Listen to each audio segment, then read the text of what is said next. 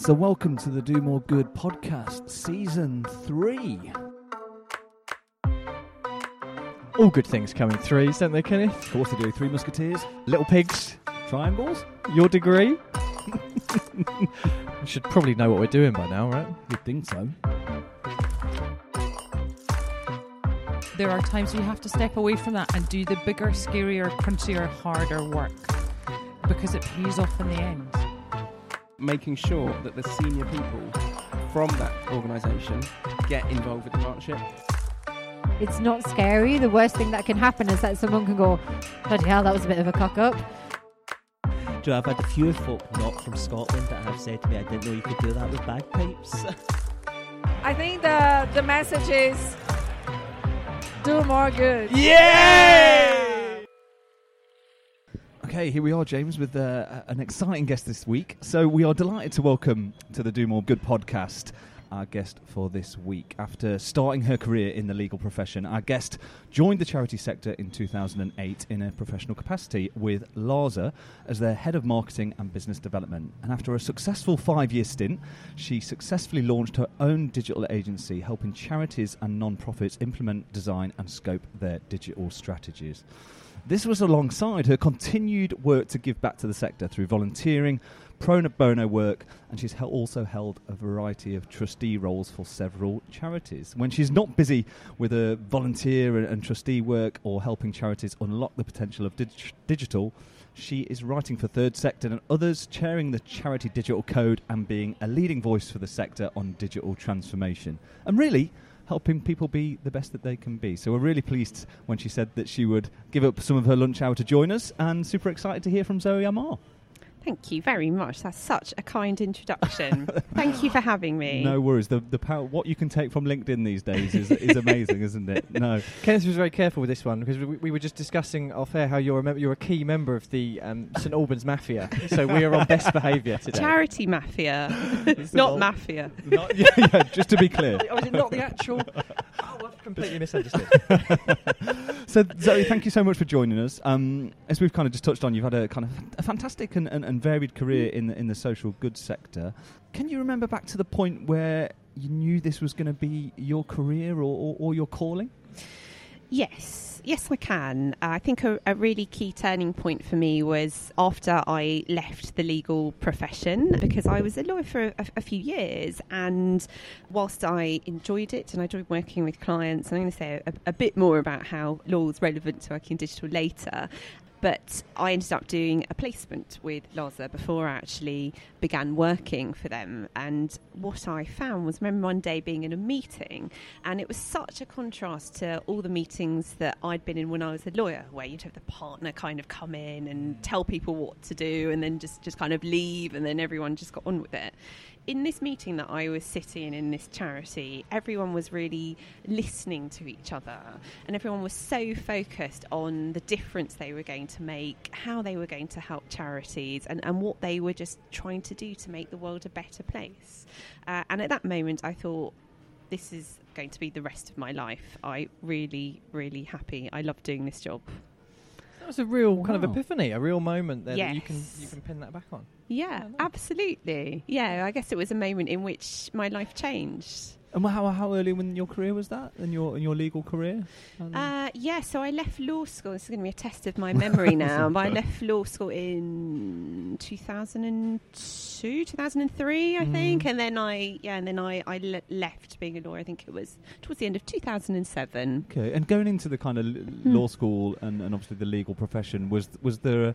Can you remember back kind of before making that decision? Was there anything about your decision to go into legal that you thought, I want to help people, that kind of charitable aspect to that?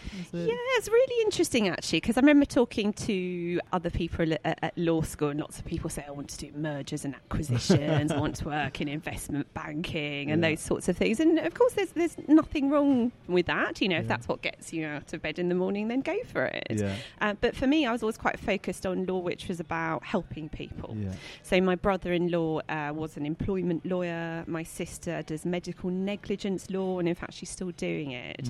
And I come from a kind of family which has a background in the NHS. So my dad was a doctor, my mum was a nurse, and so I was always brought up that a job has to be something where you're helping people and you're making a difference. Yeah, that makes sense.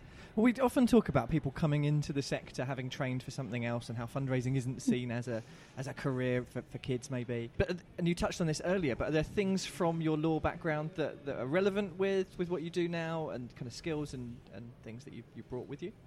Yeah, I think there's a few things actually. So the first thing that I think law gives you an incredible training in, and I'm really grateful to have had the opportunity to do it, is that real focus on process. And obviously that's really helpful when you're going through a process like developing a digital product or a digital service. You need to have a really well thought out process. And the other thing where I found it really, really useful is about managing risk. So we do quite a lot of work now, some of it slightly hush-hush, where we go and help charities who are dealing with some quite significant risks in digital. So a classic one will be a situation which I'm sure a lot of us have heard about, where they have a relationship with a supplier, sometimes quite often a website supplier, where things have gone horribly wrong. The site isn't working, they're locked in paying this enormous amount for hosting and management of the site, and so having to go in and deal with those kind of risks and manage them, having a legal background has actually been quite helpful. And we do some other work around risk, which I find quite fascinating in a nerdy way, I think, because of my legal background, where we have to advise people about some very serious things. So for example, CEOs getting horrible abuse online, CEOs getting death threats. A few times we've had to deal with organisations who are preparing for fundraising events which could be targeted by terrorists. So some really kind of difficult crisis comm stuff. So absolutely, having an understanding of risk, how to identify it, how to manage it, has been a real blessing there. And then also, I think the final thing, which I'm really grateful to have had the opportunity to learn about from being a lawyer back in the day, is that it's an incredible training in how to deal with stakeholders. So I don't know whether you've ever bought or sold property, or even just renting, obviously.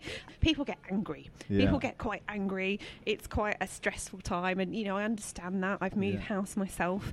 And actually that is a really, really good grounding in what happens when you're looking at organisational change and digital transformation. People are going through a stressful time. They don't know where they're going to be 2 years from now. They are struggling with those issues of taking people with them, the ambiguity that comes with digital change, and actually dealing with people who are getting quite stressed about when they're going to complete on their house purchase, was really, really good training to learn how to hold hands really effectively and to look after people and get them comfortable with change. Yeah, and just picking up on a point you mentioned there about risk and reflecting back on my own experience, do you think, I can imagine it being quite difficult for small charities that maybe are growing quite quickly, or even medium charities that are growing to that kind of larger status where they don't have that in-house legal resource, where maybe some of the decisions they're making do have a big impact on risk, but almost it's someone's call to say, well, do we just handle this ourselves, or do we go to an external legal profession? Can you talk a bit about maybe your experience or what you've seen in that area? Is that not the horror stories? Maybe not the horror stories, but I guess just how organisations are potentially dealing with risk. I think that's an interesting point. Yeah, absolutely. I think that it relates to a couple of things. So as you say, obviously there's a skills gap issue, and that could be about we're not quite sure what a new website build involves, but also not having the legal skills in-house, as you say, to go through those terms and conditions. So I'd advise any charity who's listening who's in that situation, however urgent your project is, just take your time. Even if you've got no budget at all for legal advice, maybe go to your local Chamber of Commerce or your local CVS and ask if there's a lawyer, who can just do this pro bono, spend an hour just going through the contract and advising you about what you are getting yourself into. And then I also think from the perspective of are we making a right decision for improving, whether we're going to improve what we're doing digital?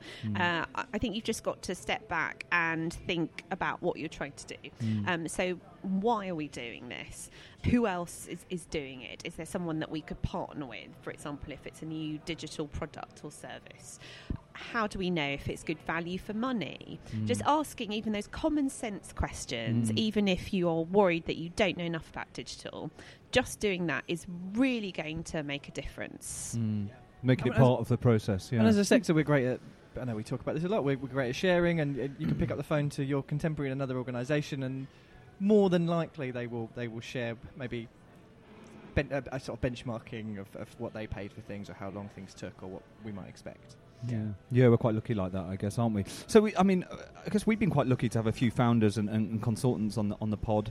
Some others from the St Albans Charity Mafia as well, but that's the last mention we'll give of that group. It sounds terribly sinister. I can assure you, we're all very nice. Very nice. We have tea and cake. It's very civilised. I bake. It's all good. It's all good. We're a nice charity mafia. Very nice. That's good. Good gangsters. Good gangsters. Yes, good gangsters. But we're always interested in kind of understanding people's reasoning, or what led to them kind of making that jump into going it alone. Can you talk us through a little bit about founding your business and what led to that decision? Yeah, so obviously I'd been working for a charity for 5 years, where we've been advising other charities and also government bodies about how they could use technology really effectively. And I'd just got to a point, having just had my second child. I had a toddler who was 2.5 then, and my baby who was then 6 months. And I just felt like I wanted to do something that gave me a bit more flexibility. Now of course, I've ultimately started working quite long hours, as you often do when you run your own business. But I just felt that I'd got to a point where I could go out there and I could make more of a difference. I could help charities use digital really effectively to achieve their goals. And that was the thing that motivated me to just set up on my own and just go for it. Certainly, having kids, that diplomacy comes to the fore there, isn't it? two youngsters. And you haven't met my 6-year-old, clearly. Maybe that's a new podcast show. Fundraising experts and their kids. That could be the fundraising families. That could be a good one. So what's the mission of the business? Why do people work with you? Yeah, so what we do is we help charities and other non-profits lead digital change effectively. So it's really about sitting down with them and thrashing out, where are you going with this stuff? So what do you want to use digital for? Where is it going to take you in a year's time? And let's work out how you're going to get there. An increasing focus of our work is obviously, as a result of that, very much about leadership. And it's about how do you make better decisions. What I always find is that once an organisation really starts to get excited about digital, they want to go really fast with it, and they want to do everything, absolutely everything. And I always say digital is not an all-you-can-eat buffet.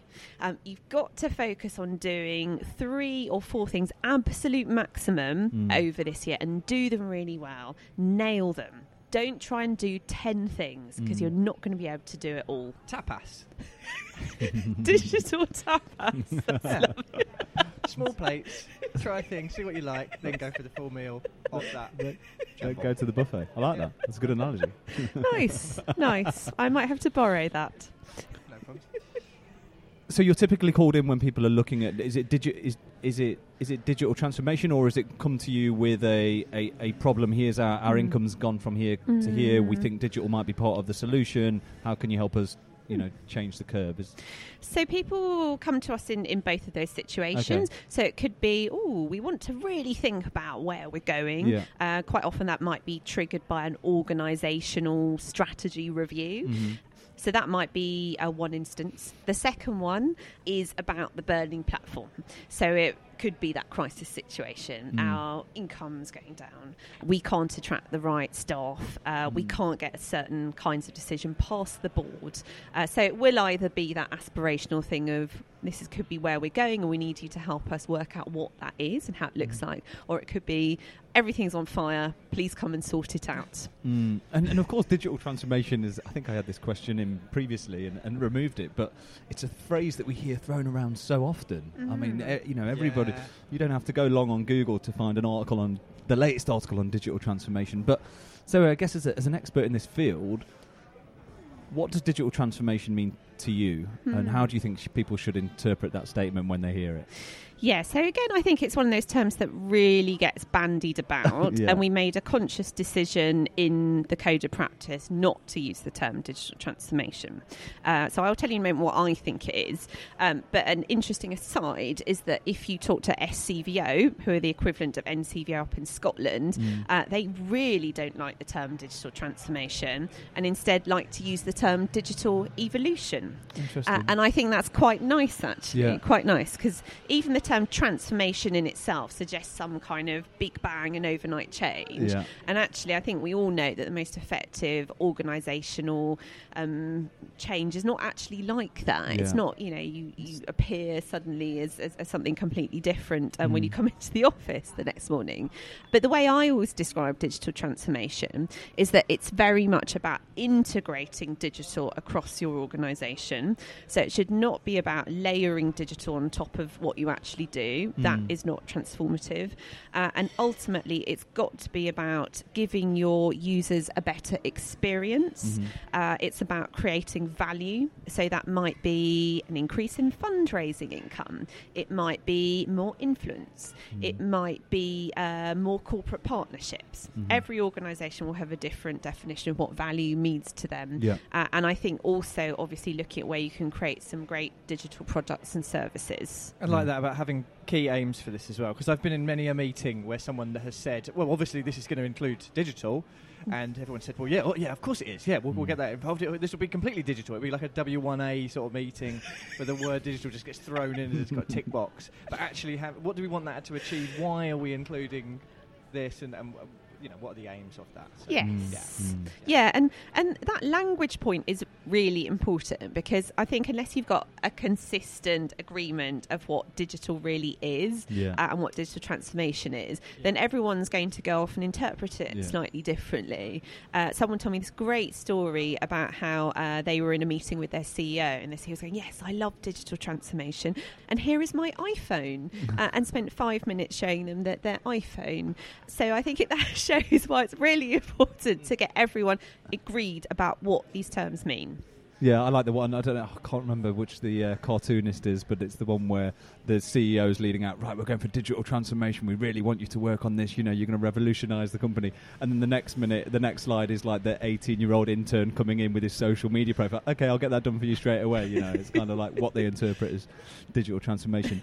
So I think, Zoe, one of the kind of first times we came across you, actually I think myself came across you, was at Third Sector Conference a few years ago, and it may have been actually just before you launched the Charity Digital Skills Report.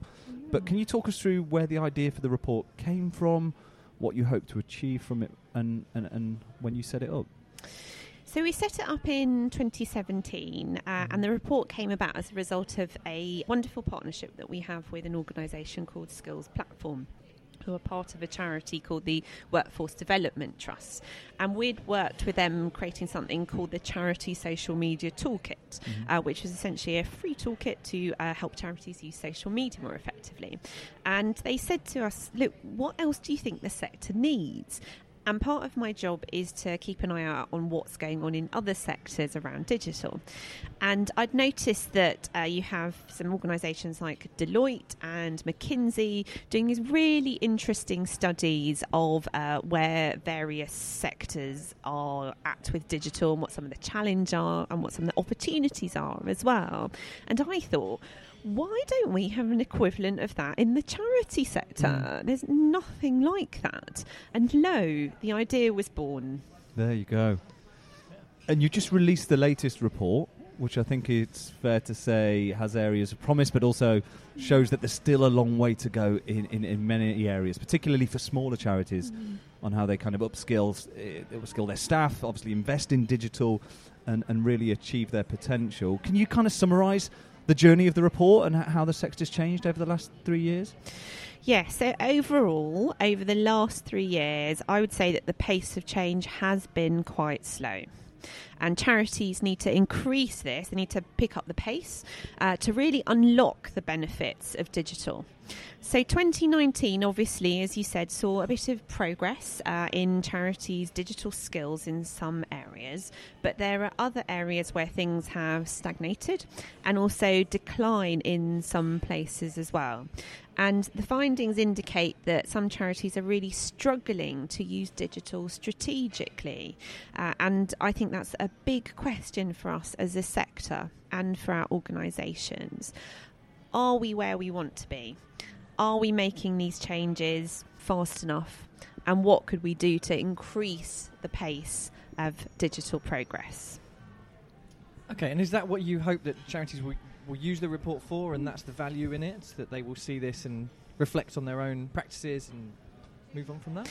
Yeah, how I'd recommend that charities use it is first of all, because there's so much data and some really interesting findings in there, using it to sit down and say, well, where are we in relation to the rest of the sector? So I think it's a really useful benchmarking tool, and it's also a good way to keep an eye on some wider trends as well. So every year we do like to mix things up a bit. There are various things we track from year to year.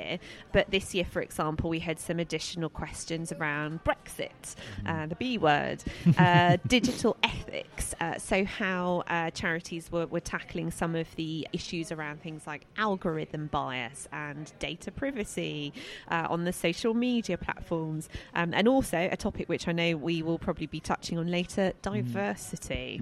And what have you had any support of organisations such as the IOF and others in terms of rolling out the report, getting it used by the charities? Yeah, so obviously we work very closely with Skills Platform on the report. Okay. DCMS, and in particular the Office for Civil Society, have been so supportive of the report. So they use the report actually as they're part of the way they develop policy. So that, they said in the foreword this year that it has an effect on that, which is lovely to hear. And they've been really good about spreading the word, and obviously having Margot James involved, who's the Minister for Digital and the Creative Industries, and Mims Davis, who's the Office for Civil Society Minister, also supporting it and being involved in writing the foreword is really good. So having that support's been great, and we're really grateful to lots of organisations out there who have spread the word about the report. So Akivo, NCVO, so many people have got out there and seen the value of it, and also told the rest of the sector about it. So we're really, really grateful to them. Got some great support out there. And where do you see it going? I mean, what's the... Obviously, I guess it's something that you're committed to for the next few years. Is there any kind of long-term ambition and goal for where the report will go? So we're going to have a bit more of a think about that over the summer, actually. But one of the things we would like to look at, if we can get some resource to do it, is are there any resources that we could provide alongside the report? We hear in the feedback from charities that the report itself is very useful in terms of a picture of the sector. But are there ways in which, for example, we could run webinars alongside it, or provide toolkits, or just something so that we can, give charities some additional help? Okay. And if there's a charity leader who is listening to this on their way to work, in the car, perhaps eating a nice tapas meal, perhaps, is there anything that you would say to highlight from the latest report, or what would you like them to do with it? Is there anything particular there? So there are three things which I would ask charity leaders to do after reading the report. And I just want to pull out three stats which I think are especially relevant to that group. Stats. We love a stat. Here we go. Stats, exactly. So 73% of respondents told us that they want their senior team to offer a clear vision of digital and what it could help them achieve. And the big question there for leaders is that they need to ask themselves, really frankly, do we have a well-defined, a really clear idea of where our charity is going with digital? And once you have that, it will really help you focus minds and provide a steer on where you're going to allocate those precious resources and, that time that we all have a very limited amount of. And that to me is quite a shockingly high statistic, because it means 7 out of 10 charity professionals are not clear on where they think their leaders see their organisation going with digital. And if you think of the amount of money and time that must get wasted as a result of that, it's quite a concern. So I think that's something for charity leaders to look at and think about and work closely with their staff on, what's that vision, where are we going? The other point is that, as ever, a lot of this comes back to trustees. So another stat that really leapt out at me from the report was that 68% of the people we spoke to rated their board's digital skills as low or having room for improvement. 68%. And there's also been a 3% decline in digitally savvy boards. So the big question there, if you're the CEO, is to really ask yourself, do I have enough digital skills on my board? Do I need to find a digital trustee? Do I need to skill up the rest of the board in digital? Do they even know what digital means? So that's really important. It's interesting that that's gone down. Yes. So maybe the pace of technology is well, obviously it's faster than we can cope with. I had a really interesting conversation with someone who is a chief digital officer at a charity about the report. And we were saying how the average tenure on boards, which is around 3 years, quite often more, and also the average tenure of a CEO may slightly slow the pace of change that we need to see in digital. Because if you're not getting much movement on your board and your organisation's really starting to move forward with digital, then you need to think about whether you've got the right skills around that board table to make really effective decisions about digital. Just picking up on the first point around the 7 in 10, I just wondered if you had any knowledge or you could put that into context with the wider industry. Because, whilst it seems high, I guess I'm interested in is that reflective of other businesses outside of the not-profit space, or is that not what you've seen at all? I would need to have another look at some of the latest reports at other industries. But it's interesting because I talk to colleagues frequently from retail and accountancy and law and other industries where they actually share a lot of similar frustrations. Yeah, I'm sure. Everyone, regardless of whether you're working in retail or the charity sector or the public sector, is saying we want more from our leaders. We want to move more quickly with this thing. The funding thing is always a challenge, whatever sector you work in. Yeah, it certainly put us off doing any kind of listener survey. Wow. With that kind of negative results we're seeing there. God, blimey, imagine what we'd get. Yeah, I wouldn't like to think. I'm sure it'd be very nice. Yeah, I'm sure it'd be lovely. I'm sure. Yeah. Maybe leave that one for another show. But as you quite rightly touched on, Zoe, the report does kind of highlight a lack of diversity in the sector, particularly in digital leadership. And as a BAME female tech leader, how do you think we can encourage more people from BAME backgrounds to move into digital within the sector? So I'm glad you raised this issue. It's something which is really important to me. I am a half Asian woman, and there aren't that many female leaders in tech, let alone BAME female leaders in tech. And I've heard some really worrying things lately about some of the younger, really talented BAME digital professionals I know, without mentioning any names, who are leaving the sector. And I worry that is because, as a sector, we aren't doing enough to make it the right environment for everyone. And I think there's a number of things that we can do. So one of the first things that I think we need to look at, particularly as we're trying to bring BAME digital talent into the sector, is first of all to really think about how we can make those job descriptions as attractive as possible. So I still see so many job descriptions where it's very transactional, and I think that goes for a lot of different sectors actually. Yeah. It's so focused on the what, the when and the where of the job. And in the charity sector, we've got such a golden opportunity to talk about the why. We have these fantastic social missions which just knock big tech companies out of the park, right? They're gold. We need to be doing more with them. So more job descriptions, please, which focus on the why and the how. Something that tells a really compelling story and is going to bring people in. And we're just on that point, we're almost seeing tech companies starting to do that in their job applications more than the charity sector, right? And, exactly. Exactly. So we need to raise our game there. And the other thing that I would suggest as a BAME woman as well, is that I think we really need to make sure we're not just adding on a couple of lines at the bottom of the advert saying we're particularly keen to, hear from, BAME professionals and that sort of thing, because however much thought however much that means to you, it will always come across as an afterthought.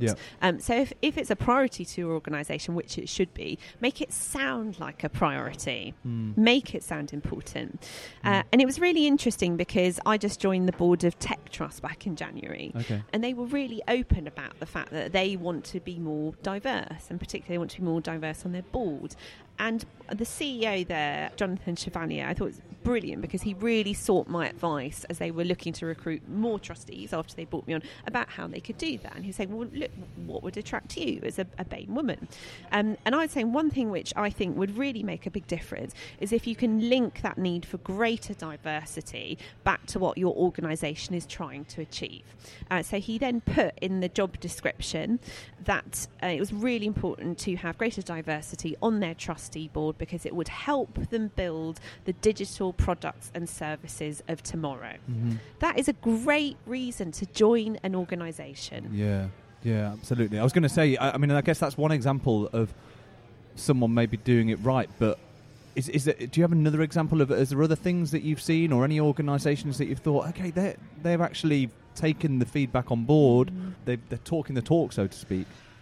I think it says a lot that I can't actually think of any other examples. It does say a lot. It does say a lot. I stand corrected. If there are some out there, please do tweet us. I'd love to see them. And actually, that leads me to my final point about how to create more diversity and how to attract more BAME applicants. If you are saying that you want your organisation to be more diverse, please, when we come to our website, on your website, if everyone in those photographs is a 57-year-old white guy, we are going to question whether you are truly committed to diversity. Kenneth is going to lose out on the royalties on some of those photos, though, isn't he? There we go. I've seen him plastered all over certain charity websites. He's not 57, though, yeah, to be fair. He looks it, though, doesn't he? No, he doesn't. Yes. I think you're being unfair. I have to do this all the time. He's used to it. Yeah. But on that note, do you? And you'll be far too modest to say this about yourself, maybe, but role models of seeing people like yourself in those positions, that's got to be key as well to see that. Yeah, I think that's absolutely vital, and I will make an open offer now. If anyone out there from a BAME background is thinking about leaving the sector or thinking about joining the sector, I'm really happy to do a call with you. Just tweet me at Zoe Amar or email me on zoe@zoeamar.com, because we need you in the sector. Your contribution is really important. Yeah, it kind of reminds me of the conversation we had with Roberta, actually. So one of our previous guests that I mentioned at the start was a Brazilian tech entrepreneur, failed a couple of times, been very successful in a games business, actually, which is completely outside of the sector. But one of the things that she's trying to do now is inspire that next generation through YouTube, and she started creating a series of videos around challenges and how to think about starting your own company, and she wants to be a face that, look, I'm not the same as typically you would see on YouTube or a typical tech startup entrepreneur, but hopefully that can inspire the next generation. And as you say, it's very much about people want to see people who are like them in those roles. So exactly, and I'm trying to get myself out there more, talking about that issue as well. Yeah, how do you do that, if you don't mind me asking? Like, what have you? Do you kind of make a conscious effort to in terms of your, I guess, personal brand almost, or? that you're doing? It's a really, really good question. And in fact, I asked Mandy Johnson's advice about this, and also Lucy Colescott, who I mentioned earlier, because the irony is that despite being a BAME woman, I actually feel a little awkward sometimes talking about diversity, because even though I am from that background, I worry about saying the wrong thing. I worry that I may inadvertently offend someone. I'm really, really keen to do it in the right way. And I guess the reason why I've not talked about it very much before over the last few years is that I always wanted people to focus on digital, not me. I want them to focus on how we can be even better and make more of a difference as a sector. So that's why I've resisted talking about it for a while. But I guess just speaking about my experience, speaking about some of the challenges I faced, of which there have been many as a woman, and also as someone from a BAME background, just gives people permission to start talking about it. And maybe it's a difficult balance of saying, I'm here because I'm really good at my job. I'm not here because of my background or because of my gender. But you've got to get that balance right. But that is me. So it is a tricky one. And before we started recording, I know we were talking about diversity in the sector and recruitment. And personally, from my perspective as a BAME woman, I would always rather, for example, be invited to speak on a panel because I was recognised for my expertise, rather than being there because of my gender or my ethnic background. So I think we definitely merit is the most important thing. But yes, we need to make more efforts as a sector to be more diverse. Yeah. Panel's also a little bit easier in case your mind goes completely blank as well. You've always got someone there. Just looks the person to the side and Kenneth will take this one. Yeah. Just bring along some tapas. That gets the conversation going, I find. I can certainly connect, because I think I've been guilty, and perhaps we've been guilty of not touching the subject as well, because I think a lot of people are a little bit scared about saying something incorrect, especially in a public forum that might outlive us all and be in the World Wide Web for the rest of eternity, that you don't want to say something that's not imagine right. that 20, 30 years time, people listening back to episode 3. Yeah, that would You will be 57. You will be 57. Excuse me, I will be 57 by then. But I think that's part of it for me, though. I quite like the fact that we're documenting a part of our life that we'll listen back to. It's a good point. Related to what you just said, Zoe. Though, in 25, 30 years, when we're all sitting around, hopefully having a coffee somewhere, going, "Oh, remember that time we recorded that podcast?" What will the world be like there, and will this issue that we're talking about now still exist? We'd like to all hope that it wouldn't, but is it going to take longer? I don't know. It's certainly on the agenda at the moment, isn't it? It was all over the IOF convention recently. That was mentioned a lot. You'd hope so. I think we will. I'd like progress to hope so. being made. Yeah. Hope. So, I think the guest leads nicely into our next point. And before we kind of let you crack on with, I'm sure you have a very busy day ahead. We wanted to kind of ask your view on leadership in the sector and how that might change in the coming years. We've obviously read a lot about this topic in recent months. It feels like there's a change in the dialogue about how leadership manifests itself in charities. So I guess the question is, how do you see the role of charity leaders changing in the years to come? Yes, I think we're already starting to see that change, actually, and it's reflective of a wider change in leadership across society in general. So the way I always explain this is that, traditionally leadership has been about that command and control. It's been about top down. It's been about what your job title is, perhaps even do you have the corner office. But now I think digital is really about bringing people with you. It's about creating a community. It might be quite a short-term thing. It might not be about going into a disability charity and leading it for the next 5 years. It might be about an incredible campaign that you run over the next 5 months. And it's no longer necessarily about your seniority and your place in the rank and file. So I think some really interesting examples of that are people like Matt Stevenson Dodd, who's just left an amazing charity called Street League to do some work across the sector, helping them demonstrate their impact more effectively. Or someone like Lucy Caldecott. I'm honestly not stalking Lucy Caldecott. I notice I mentioned her a few times, but she's Membership amazing. to the fan club is available. She's in the South London Charity Mafia. You should speak to her. Fantastic woman.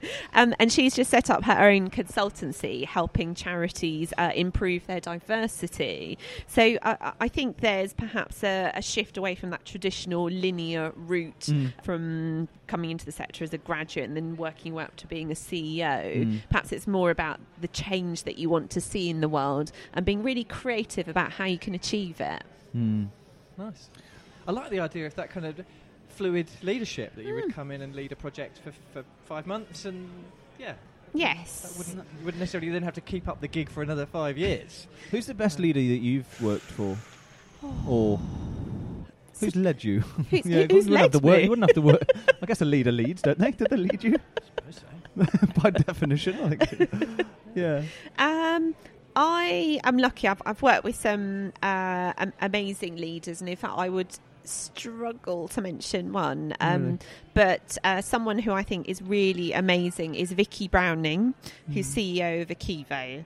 I think Vicky's wonderful because she's very straight talking. You know where you stand with her. She's very supportive. She looks out for other women in the sector and will stick her neck out to help you.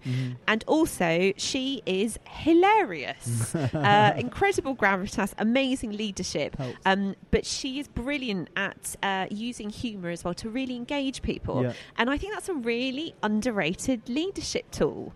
I was reading a really great interview the other day with Imelda Staunton, the actress, and she was saying that if you can make people laugh, you can make them listen. And as well as the incredible insights that Vicky has, I think she's brilliant at getting people to laugh and engage them. But I think, you mentioned one for me that's important is that support. I think that's, the modern leader does have that time when they can support as well as drive, as well as lead from the front, but support and having that ability to listen. And I like the point you made about making people laugh. I certainly reflect on that as well myself, is that if I'm ever feeling down or something's a challenge, if someone can come in and say, well, actually it's not that bad and here's it's probably the time why I hang around with you so much. You make me laugh quite a lot, but laughing is good for the soul, right? At least things aren't as bad as they are on that Do More Good podcast. Did you listen to that? Yeah, I was having some tapas the other day. Exactly. But finding the funny element in a lot of things can make a lot of situations much better, much brighter, make things differently. So they're definitely two attributes. Brilliant. It really can, and I think that emotional intelligence is going to become ever more important. Definitely. Well, we have got you for another 5 minutes, so maybe we'll hit you with the big 3 questions. The big 3 questions. Go on then, James. You can go first. So if you could place an ad across Facebook, across the world for one day, what would it say and why? I think it would be great to have an ad that talks about the impact that charities have and how many people use charities and how we're actually really reliant on them. So I think NCVO have done some great work actually talking about why charities matter, what they do. I still think there is more to be done to get your average person on the street to understand the difference the sector makes and how we all interact in our lifetimes with charities more than we realise. That's a good one. That's a good one. I certainly agree with that. Okay, second one. What's the one bit of advice that you've been given in your career that really sticks with you? So not long after I left university, I was working with a woman, and I, felt like I really wanted to develop my gravitas and get people to really take me seriously. I think it's a classic challenge that a lot of young women find in the workplace. And at the time I was training to be a teacher, and I was going into my very first lesson where I was flying solo, teaching on my own. I was in an all-boys school, which was quite scary. You can't see this on the podcast, but I'm only 5'3", and they were all 3 times my height, these boys. And I said to this tutor who was training us at teacher training college, how am I going to get them to actually engage? How am I going to get them to sit down? And she just looked me dead in the eye and she said to me, Zoe, they will listen to you because you are different. And that has stuck with me my whole career. Wow, I like that. That's Did it work? Did the class sit down and listen? Yes, it did actually. Yeah. All right. good. And then, as a podcast that is focused around people doing more good, what is your favourite story or inspiring individual that you've met on your journey who has done something good for others? Mandy Johnson, I think, has done some really inspiring things across the sector, getting us to talk about mental health. I think the charity sector is very good at looking after other people, but sometimes we forget to look after ourselves. And Mandy's made that point brilliantly about how in a sector where we all work really hard, we're passionate about what we do, we all need to take some time to look after ourselves, and we all need to own the responsibility of looking after our teams, looking after their mental health, and making sure that we're well enough to lead really effectively. Oh, nice. Friend of the pod. Friend of the pod. Yeah. No, Mandy's exactly. fantastic. I'd agree with you on that. I think it takes those people to kind of stand up and be honest. And obviously she's been very honest and open. And that was one of the reasons we invited her on the pod. And she so kindly came on and spoke about it quite openly. And that can be difficult. But I guess going back to your diversity point earlier, is we all need to see people who are standing up there, being honest and being more open. So, yeah. Shout out. There you go, brilliant.